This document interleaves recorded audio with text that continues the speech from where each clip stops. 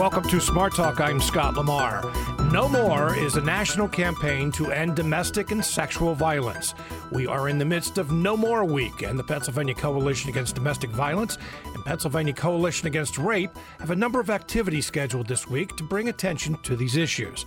One of those activities include a town hall meeting on Twitter today, shining the spotlight on entertainer Bill Cosby, who is accused of several sexual assaults amongst dozens of women over the past 20 years or so. It's just one of the topics that will be highlighted on the Twitter town hall meeting. And we're going to talk about that and other issues today with Peg Dierkers, Executive Director of the Pennsylvania Coalition Against Domestic Violence, and Kristen, who is Chief Public Affairs Officer with the Pennsylvania Coalition Against Rape. Welcome to the program. Good morning. Good morning. We have our lines open today if you have a question or a comment. 1-800-729-7532. Send an email to smarttalk@witf.org. If you have a story to tell, maybe something that you've witnessed, somehow you stepped in, because that's one of the things we're going to be talking about today. Always enjoy having the two of you on the program because, first of all, the topic is so important. And I think that we never can make people aware enough of what we're discussing today. But let's talk about No More. What is No More? This is the fourth year nationally. I think the third year that the two of you have been involved, or the two organizations have been involved. But what is the No More campaign? No More is a national campaign where sexual assault and domestic violence organizations, along with major marketing and other service organizations, developed this campaign to create a movement to end gender-based violence, domestic violence and sexual assault, to really create awareness in the community and to have a rallying cry for people to get involved. And of course, the national groups offered this campaign to the states to adopt, and PCAR and PCADV did decide to partner together and do that. We have really focused on prevention and engaging men because, of course, engaging good men in this work, especially as bystanders, to stand up against any violence that they see or any oppressive and derogatory attitudes and behaviors, is so important because that's the only way that we will end these two acts of violence. And Kristen, when you look at the No More campaign, one of the things you hear most often is ending domestic violence and sexual violence. Is that realistic? It's absolutely realistic. These are behaviors that people choose to commit. They're not spontaneous. They don't come out of nowhere. These are, individual decisions that people feel entitled or emboldened to commit violence on another person. So if you can choose to do it, you can choose to not do it. And part of that is helping to shape the values and the standards and the beliefs that any particular community or segment of a community hold dear to them. So when we sit by in silence and let things, I think most people say, oh, if I saw a criminal act happening, I would intervene or I would call the police.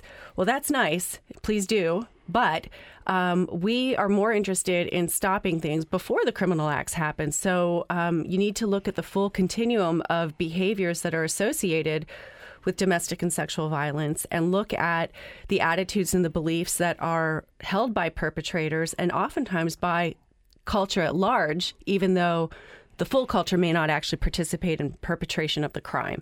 So we want people to, speak out when their friends make inappropriate jokes or are making light or saying victim-blaming things about news stories.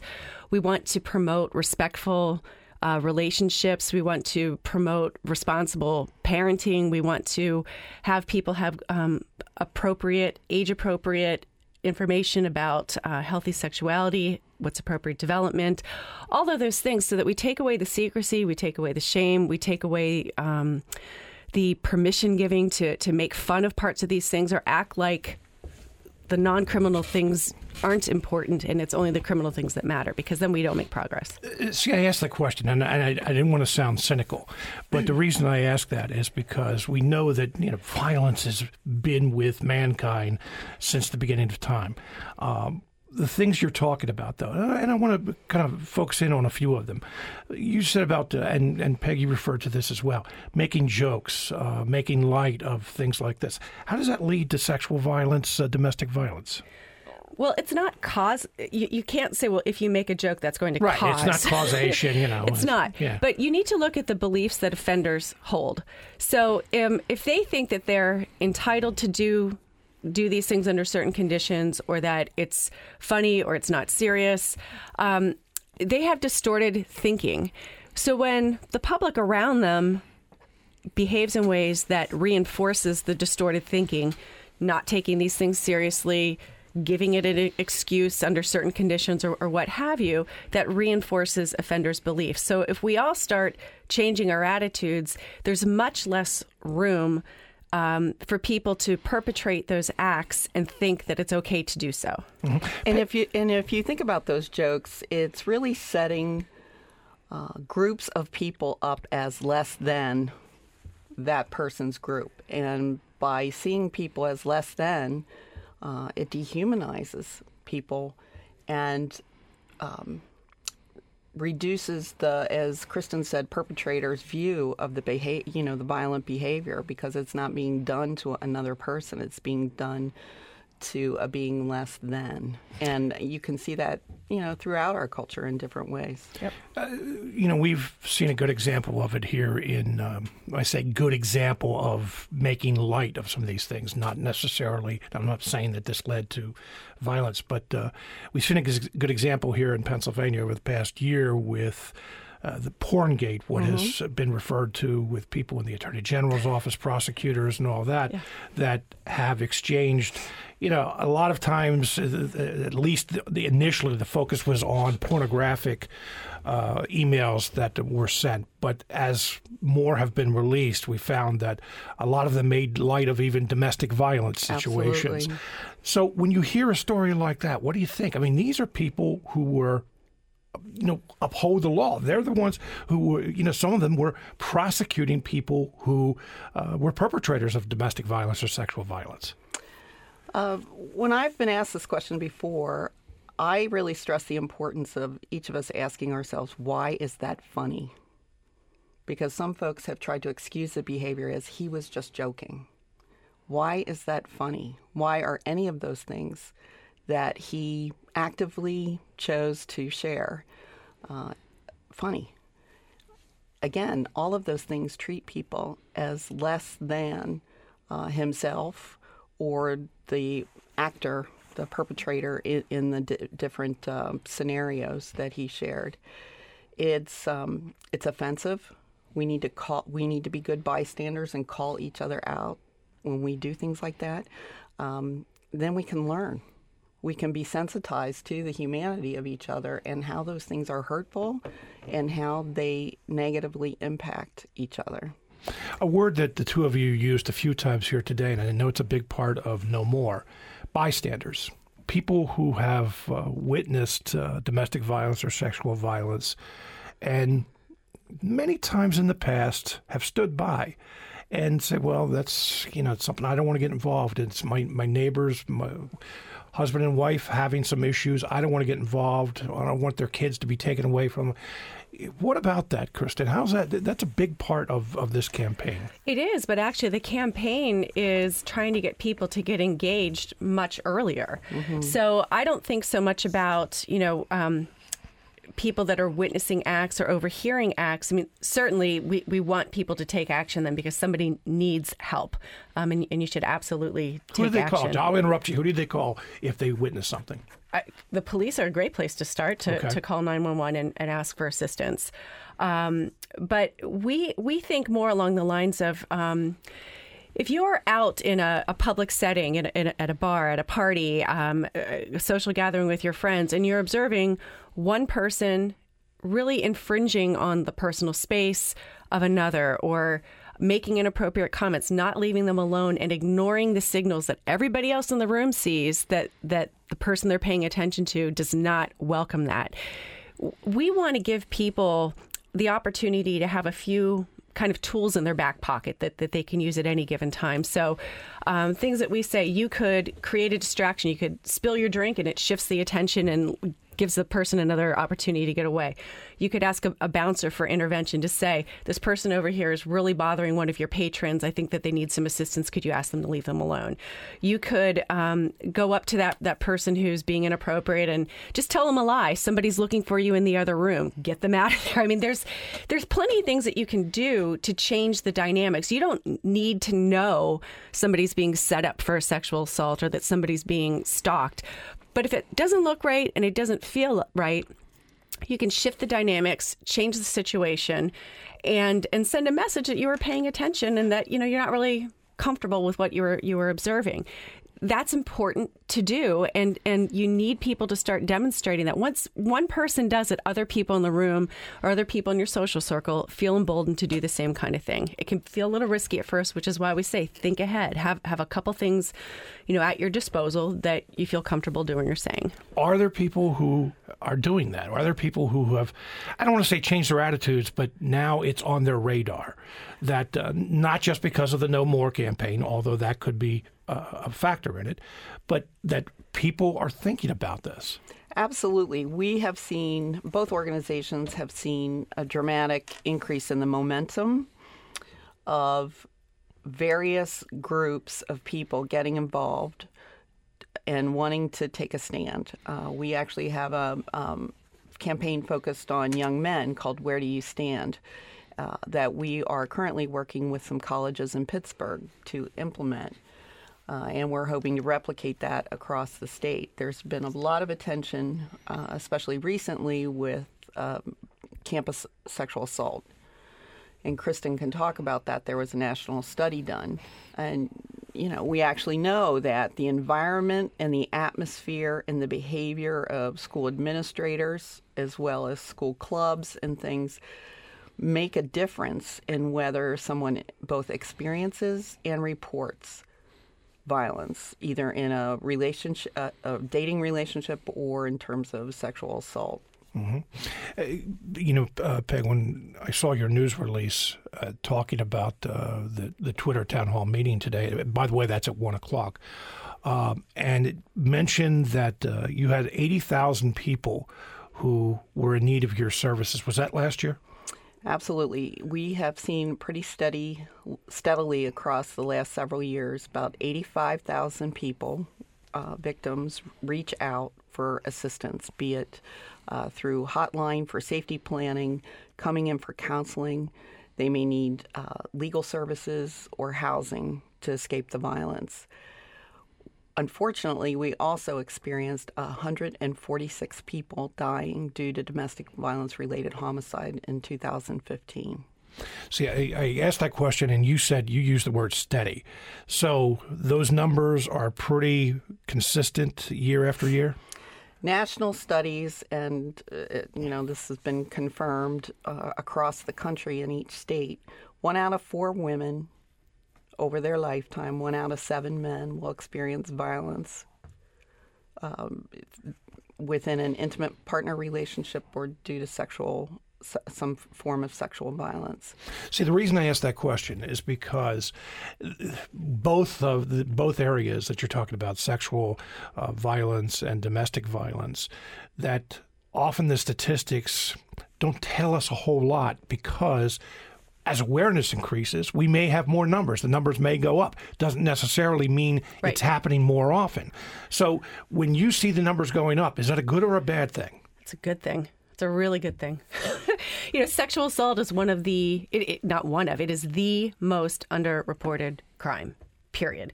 So, and we know when we, we've got 30 years worth of surveys now asking people why they did or didn't report. People may say it in their own way, but it all boils down to one main reason, which is that they don't really trust other people around them to respond appropriately. So they don't want their name to get out. They don't want to be in the press. They don't want to be judged. They're afraid of fallout from their family. They're afraid of it impacting their work relationships or family relationships.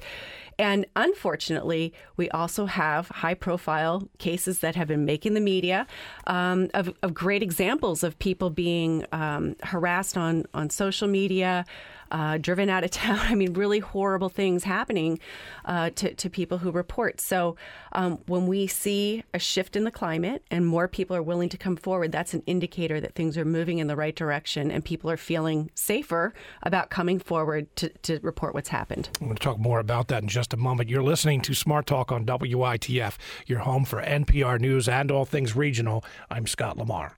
It is No More Week here in Pennsylvania and across the country. No more to sexual violence and domestic violence. Our guest today, Kristen Hauser, who is Chief Public Affairs Officer with the Pennsylvania Coalition Against Rape, and Peg Dierkers, Executive Director of the Pennsylvania Coalition Against Domestic Violence. If you have a question, a comment, a story, something you'd like to relate, 1-800-729-7532. Send an email to smarttalk@witf.org. You also can leave a question or a comment on WITF's Facebook page. That's 1-800-729-7532. And I will say this, that this is one of those occasions where if you don't want your name used, we understand. And I encourage you to not do that if that's what makes you more comfortable if you want to call in. Kristen, we were just talking to Peg about the number of services for Pennsylvania Coalition Against Domestic Violence. What about PCAR? The number of people seen at rape crisis centers in Pennsylvania holds pretty steady right around 30,000 a year. Roughly a third of those are children, and another third of those are adult survivors of child sexual abuse. And that's pretty consistent with what we know about when people are victimized, that we know that for boys, we see most victimization happening prior to age 12. And for girls, the first, and unfortunately you need to say first, sexual victimization happening prior to age 18. And then many people experience multiple assaults by multiple perpetrators throughout their life. When you just said that, when you say unfortunately, you have to say first. What do you mean? What I mean is many people experience multiple acts of sexual violence through their life, whether that is multiple family members, childhood experiences, teen dating experience, something in college, something during their adult life. Many people have multiple experiences of sexual assault. Now, when you offer services, what kind of services are you talking about? There's a variety across the state. So certainly, number one, if you need assistance making a report to the police, you'd like somebody to accompany you to the hospital for medical care, forensic evidence collection. There are advocates that are on call 24 hours a day that will go out and assist a victim and their family doing those things. Accompaniment going to court, going through the legal system. But more importantly, crisis counseling, group counseling. Some of the centers have, about half our centers have licensed therapists that will do ongoing actual therapy in those centers. Services for families to help significant others deal with, because it doesn't just impact the victim, it impacts everybody who's in that person's life and those relationships. So, and what we know is that if we do not help people heal from the trauma that they've experienced, it leads to impacts that last over the lifetime. Absolutely. And there have been plenty of public health studies that will show that people who've been traumatized and victimized are more likely to experience some form or multiple forms of chronic disease as adults. Yep. Why? The physiological response, of course, the stress, the depression, and the other effects of the trauma, if unhealed, and if coping and management strategies are not implemented, again, make us sick. You both have touched on this, and I think it's one of those things that it's almost a rhetorical question that many people could answer the question themselves, but I just want to get a little more information from the two of you. Why don't victims report? And you both said that with the numbers going up, that is a good thing, but domestic violence and sexual violence, Peg, let me start with domestic violence. Why don't they report?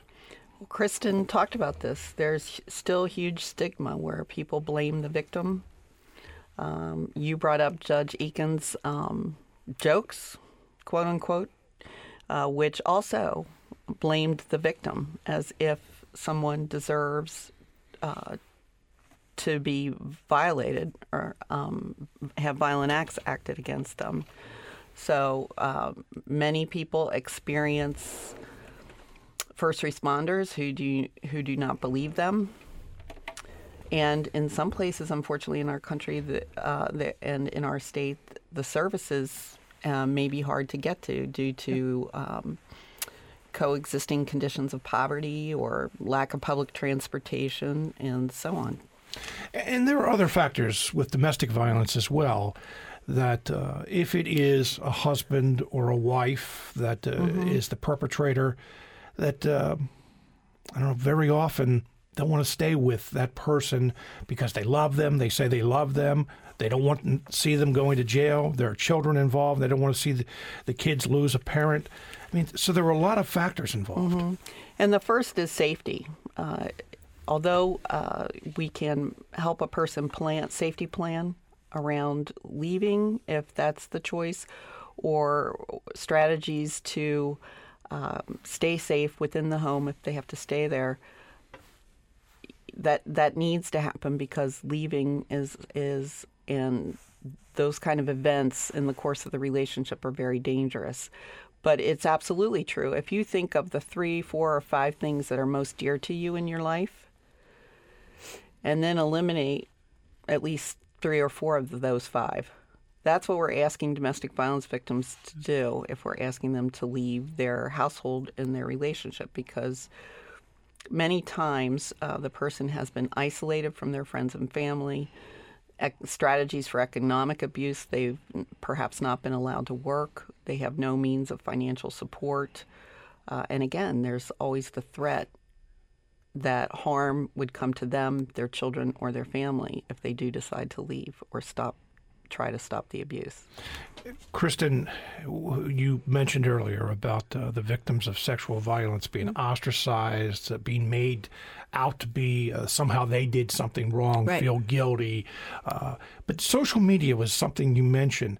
How has social media changed this dynamic? Social media, like all technology, can be used for good, it can be used for bad. So the good news is it's provided many different ways for people to connect to one another and support one another. It's been a key factor in building momentum around things like the No More campaign, around the campus activists who have really made campus sexual assault become a national issue. They are using social media very effectively to support one another and to garner that momentum to meet their goals.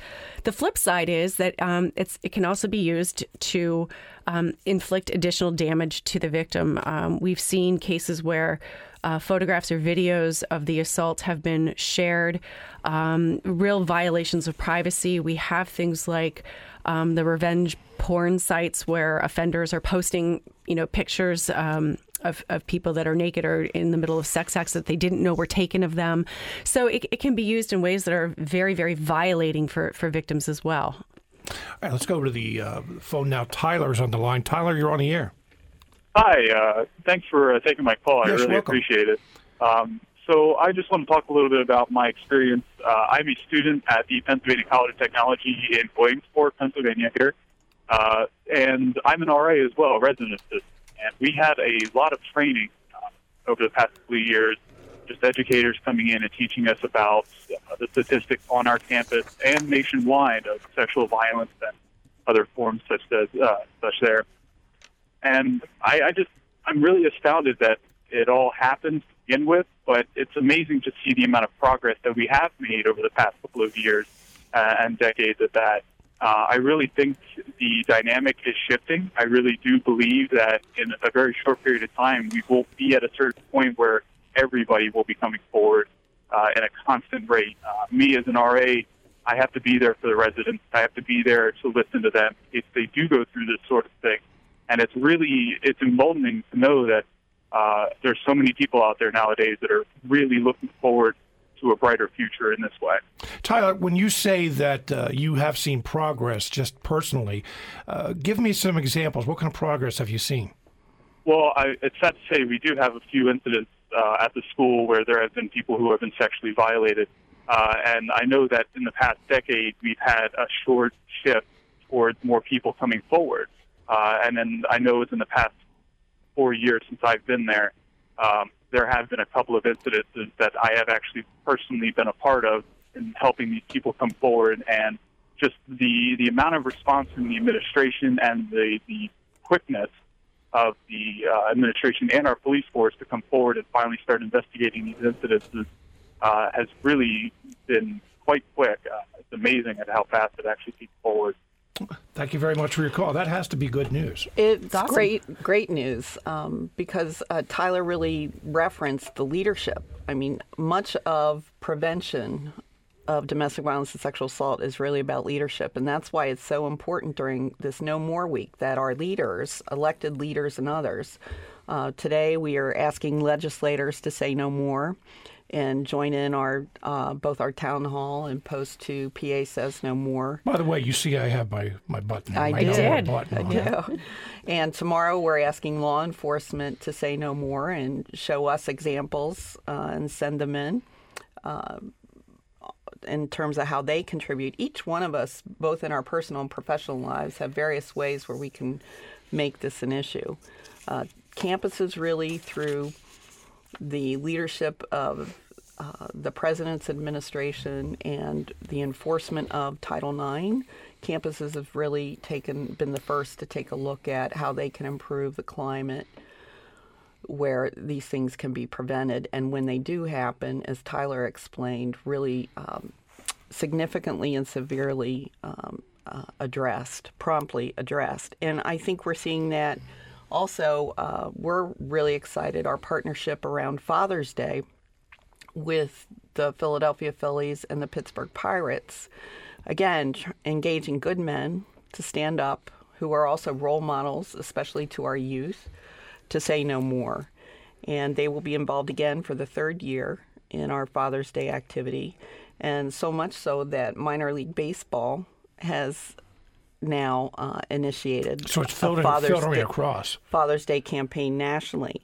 I think that's why you saw the baseball player with the Yankees, Aroldis Chapman, recently took a voluntary sanction when he was involved. He was accused of domestic violence, and I don't know I don't remember the exact details, but there was some question as to whether he would even go to jail. But there were no criminal charges filed. But he's suspended for 30 days. 30 games. 30 games, right. Right, yeah. And he voluntarily did that because Major League and Minor League Baseball have now taken a very firm stand, both through policy, again, prevention campaigns, and action. Go ahead. I was going to say, one of the things that we need to work on building into this shift is to stop looking at this only as a crime. The criminal justice system cannot and will not fix this. It cannot and will not hold all offenders accountable. This is on all of us. We all have a responsibility. We all have a part to play. This is not just about it being a crime. It's a public health issue. It's a safety issue. It's an issue of respect and cultivating responsible citizens. It's about what kind of a community do you want to live in. So we have to stop expecting the criminal justice system to say it did or it did not happen. Most of these crimes never end up in that system. It doesn't mean that they didn't happen. It's on all of us to look at those dynamics and make some of the changes that we want to see in our culture. We're going to take some more phone calls in just a moment, but Kristen, I want to follow up on, both of you told me before the program that one of the real signs of progress and momentum that you're seeing in the past year is on college campuses. Mm-hmm.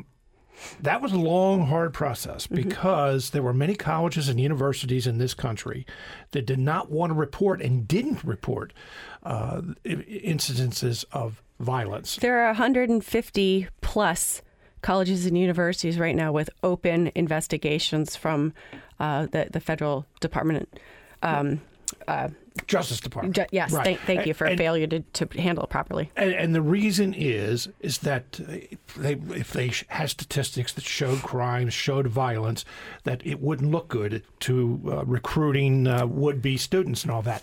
But it seems from what Tyler has said, and I have to go to the University of Virginia situation, even though that turned out to be a fiasco because it was apparently a false report, it's still, I know you're shaking your hand, we don't know for sure. But what it did was shine a spotlight on violence, on sexual violence, domestic violence on college campuses. And even though that may have not ended successfully in a prosecution, or we don't know exactly what happened, right. More than several, a lot of universities and colleges looked at that and said, we have to do something. Yeah. Well, number one, we've got federal and state laws that say you have to do something, and if you don't, there are repercussions. But we're helping parents and prospective students say, when you're checking out colleges, you should look at those statistics. And if you are seeing, a 0, a 2, that's a red flag that something wrong is happening, because we know that the rates of sexual violence on campus have been steady, hovering at around 20% for females experiencing sexual violence while they are students at a college. So if you're seeing a 0 at any school, that does not mean it's safe. It means that there's probably it's not being addressed or handled properly. We want parents and students to ask schools, what are you doing to increase reporting on this campus? What kind of prevention programming are you endorsing? How do you support student groups that are active on this issue? We want parents and students to demonstrate to universities this is a priority to us, and then that lessens the stigma of transparency. Let's take a call from Pat in Campbelltown. Pat, you're on the air. Thank you for taking my call. I was interested that earlier in the show they talked about culture. They just now talked about what kind of communities you want to live in. The entertainment industry reaches into our homes daily. And when are we going to start challenging the entertainment industry that, shows during a family comedy hour like Two Broke Girls and Mom, that frankly demean women when we show popular drama shows like Scandal, where the main female candidate now is involved in violent situations. We have video games that have violence. Mm-hmm. And so the entertainment industry really is influencing our culture in this negative way. And many may say, well, they're only giving us what we want. They're only giving us what we ask for. Well, if you look at the food industry as an example, 10 years ago, McDonald's or Burger King would have laughed you out of the whatever for suggesting they only serve they not serve hamburgers or they serve healthy food. Well, through public service announcements, we've certainly changed that attitude, where now they're out there giving us healthy foods. There's a lot of advertisements on TV for healthy foods. And so the food industry has changed through public pressure. I think the entertainment industry bears great culpability in this whole subject matter, and I think we need to ask them to step up and take some responsibility for what's going on. All right. Thank you very much for your call. I couldn't agree more. The only way to achieve prevention of a public health issue, to end domestic violence and sexual assault, is that every sector has to be involved and do their part. Well, and I'm thinking of some of the shows that he mentioned. Sex is a big part of the comedy. And I don't think you're saying that... maybe you are. I don't know. I'll ask you. Because the show he mentioned, Two Broke Girls, there's like a joke with a sexual connotation, like every other joke that they have in that one. Is that the kind of thing that you're railing against, or is that just? I don't know. Let me just ask you the question. What do you think about those kind of programs? Well, I think that you demonstrate whether or not you endorse them by whether or not you watch them, and I have to say I don't watch them. And we ask other people to as well. And frankly, we're also seeing changes in the entertainment industry. So while we have shows like that, this season we also have on American Crime, they're addressing sexual violence in a hazing incident in high school against a male student, and they're doing a beautiful job in helping open up, talking about that. This is a serious problem in our country. We had Spotlight just win Best Picture, looking at not just exposing sexual abuse, but how to do it in a responsible way that holds the system accountable and the community as a whole. we've had so many things. We've got Lady Gaga and Kesha and all these people, coming out, Awards, yeah. Using their celebrity status. Same thing with the No More campaign. So people that are in the entertainment industry recognizing that they do have power and can help make a sea change. So maybe we're at the beginning of it. I agree with Pat. There are a lot of things on television that are a huge part of the problem. They're, video games, all of that. But we're seeing changes for the better as well. And Peg, one thing in the entertainment industry, or one area I always have to look at, hip hop, and how some of the music addresses women in hip hop. I mean, it's horrible. Yeah, and not just in hip hop, but perhaps it's easier to hear it there now. But not just in hip hop. I think we also have to be careful not. Healthy sexuality is something we all aspire to. Objectification of a group, and in our culture, often of women, is not okay. And that is, again, one of those real fundamental premise that kind of, again, see a group of people as less than and allow or promote violence to occur. Yeah, so many things that we can talk about, and I'm always happy to have the two of you on, as I said earlier, because there are any number of topics to bring up. The Twitter town hall meeting today, when is it, and how do people get involved? It's 1 to 2, the two hashtags, No More Week and PA Says No More.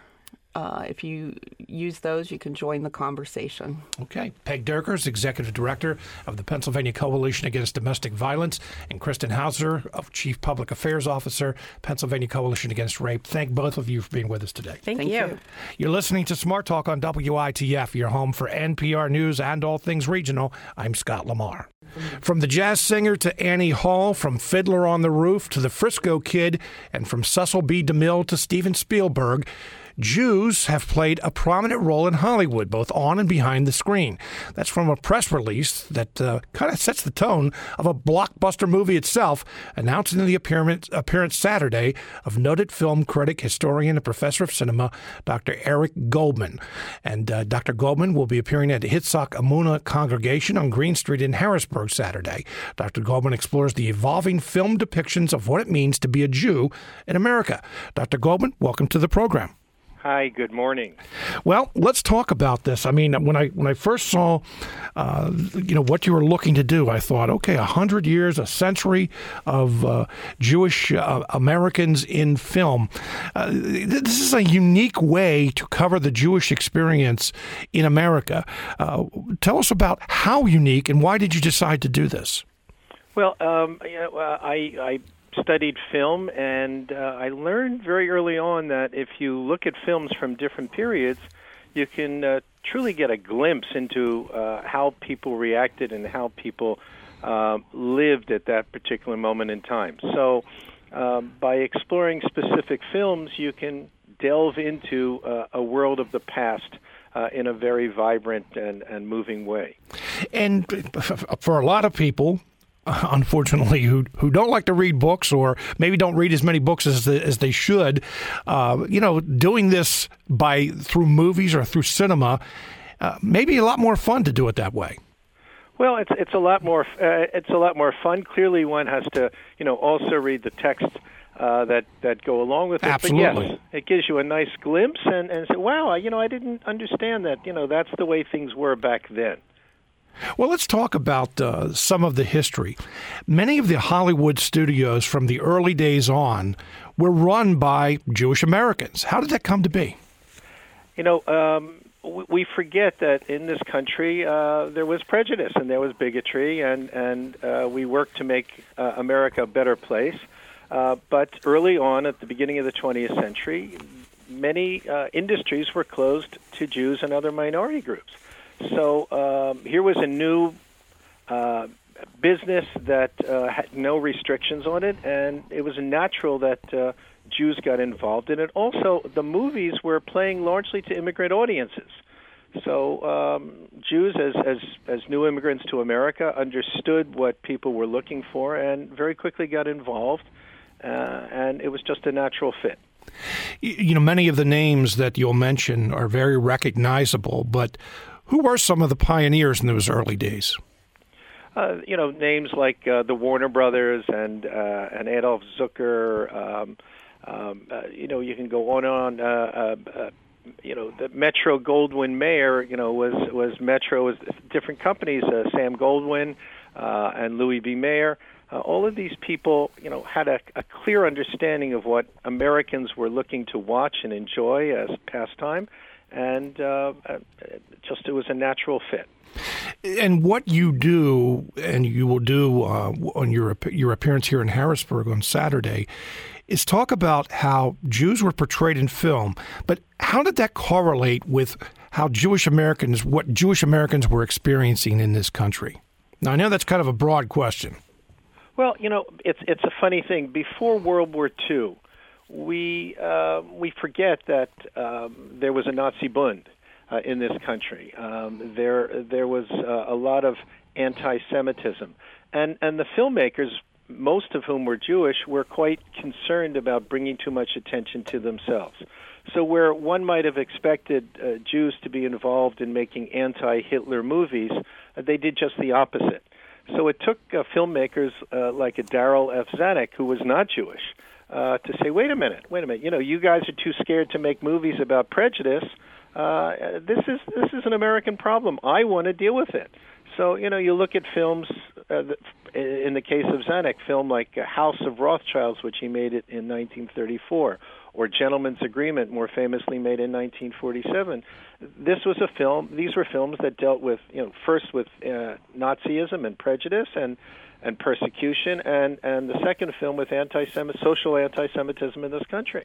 So these reflect on how Jews felt, and Jews were wary.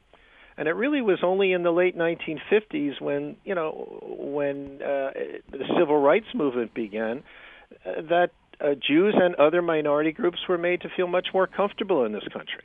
So you're saying, and it's hard to believe for those who were born after 1960, so you're saying that there was a conscious effort by Jewish filmmakers to not bring attention to themselves.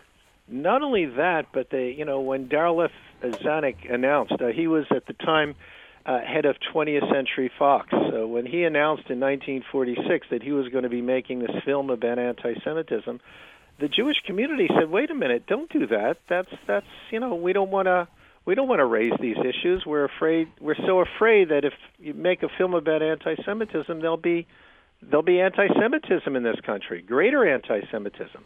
So yes, Jews were quite concerned and wary. You authored a book that was published in 2013, The American Jewish Story Through Film. And throughout the book, you point to several films in each decade that were significant to Jews.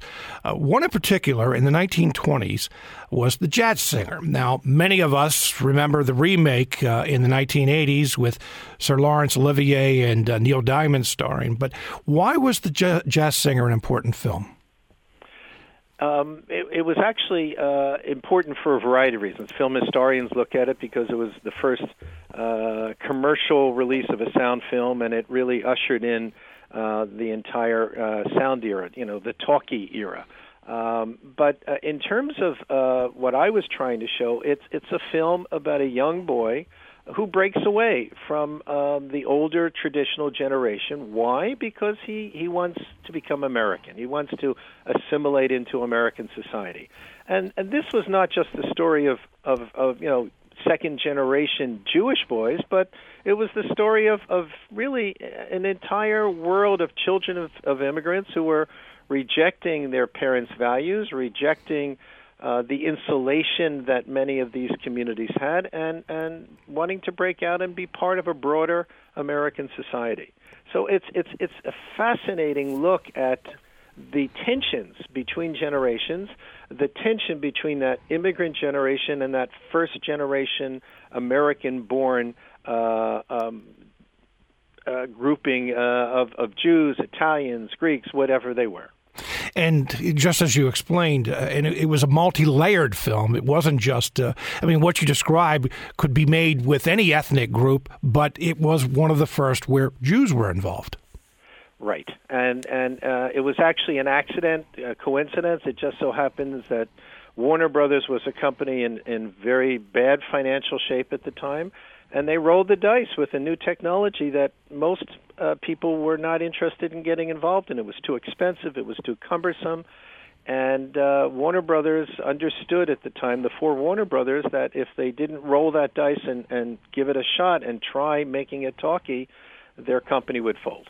As I was doing research for today's segment, there are any number of websites that have their own rankings as to the most important Jewish films, but some that come up most often: Fiddler on the Roof, Schindler's List, Yentl, the Frisco Kid. You even mentioned the Frisco Kid. Many people, when they look at that film, don't think of that being an important Jewish film, but it was if you saw the film.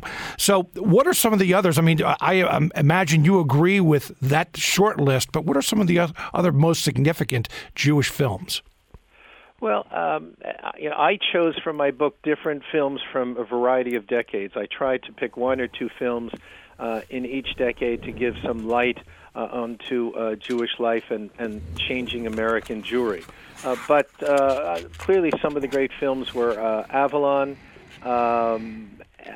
The Way We Were, in a very major sense, truly deals with the tensions that American Jews were facing as they were being more and more accepted into American society, as the quotas dropped and as anti-Semitism fell in this country. Barry Levinson's film Liberty Heights is probably underappreciated.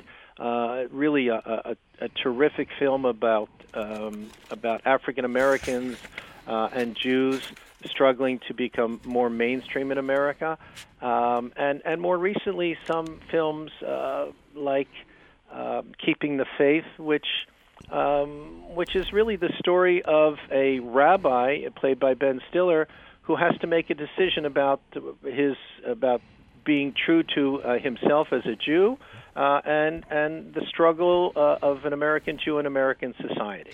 I'm just looking through the book right now, some of the films you also write about: Gentleman's Agreement and Crossfire, The Young Lions.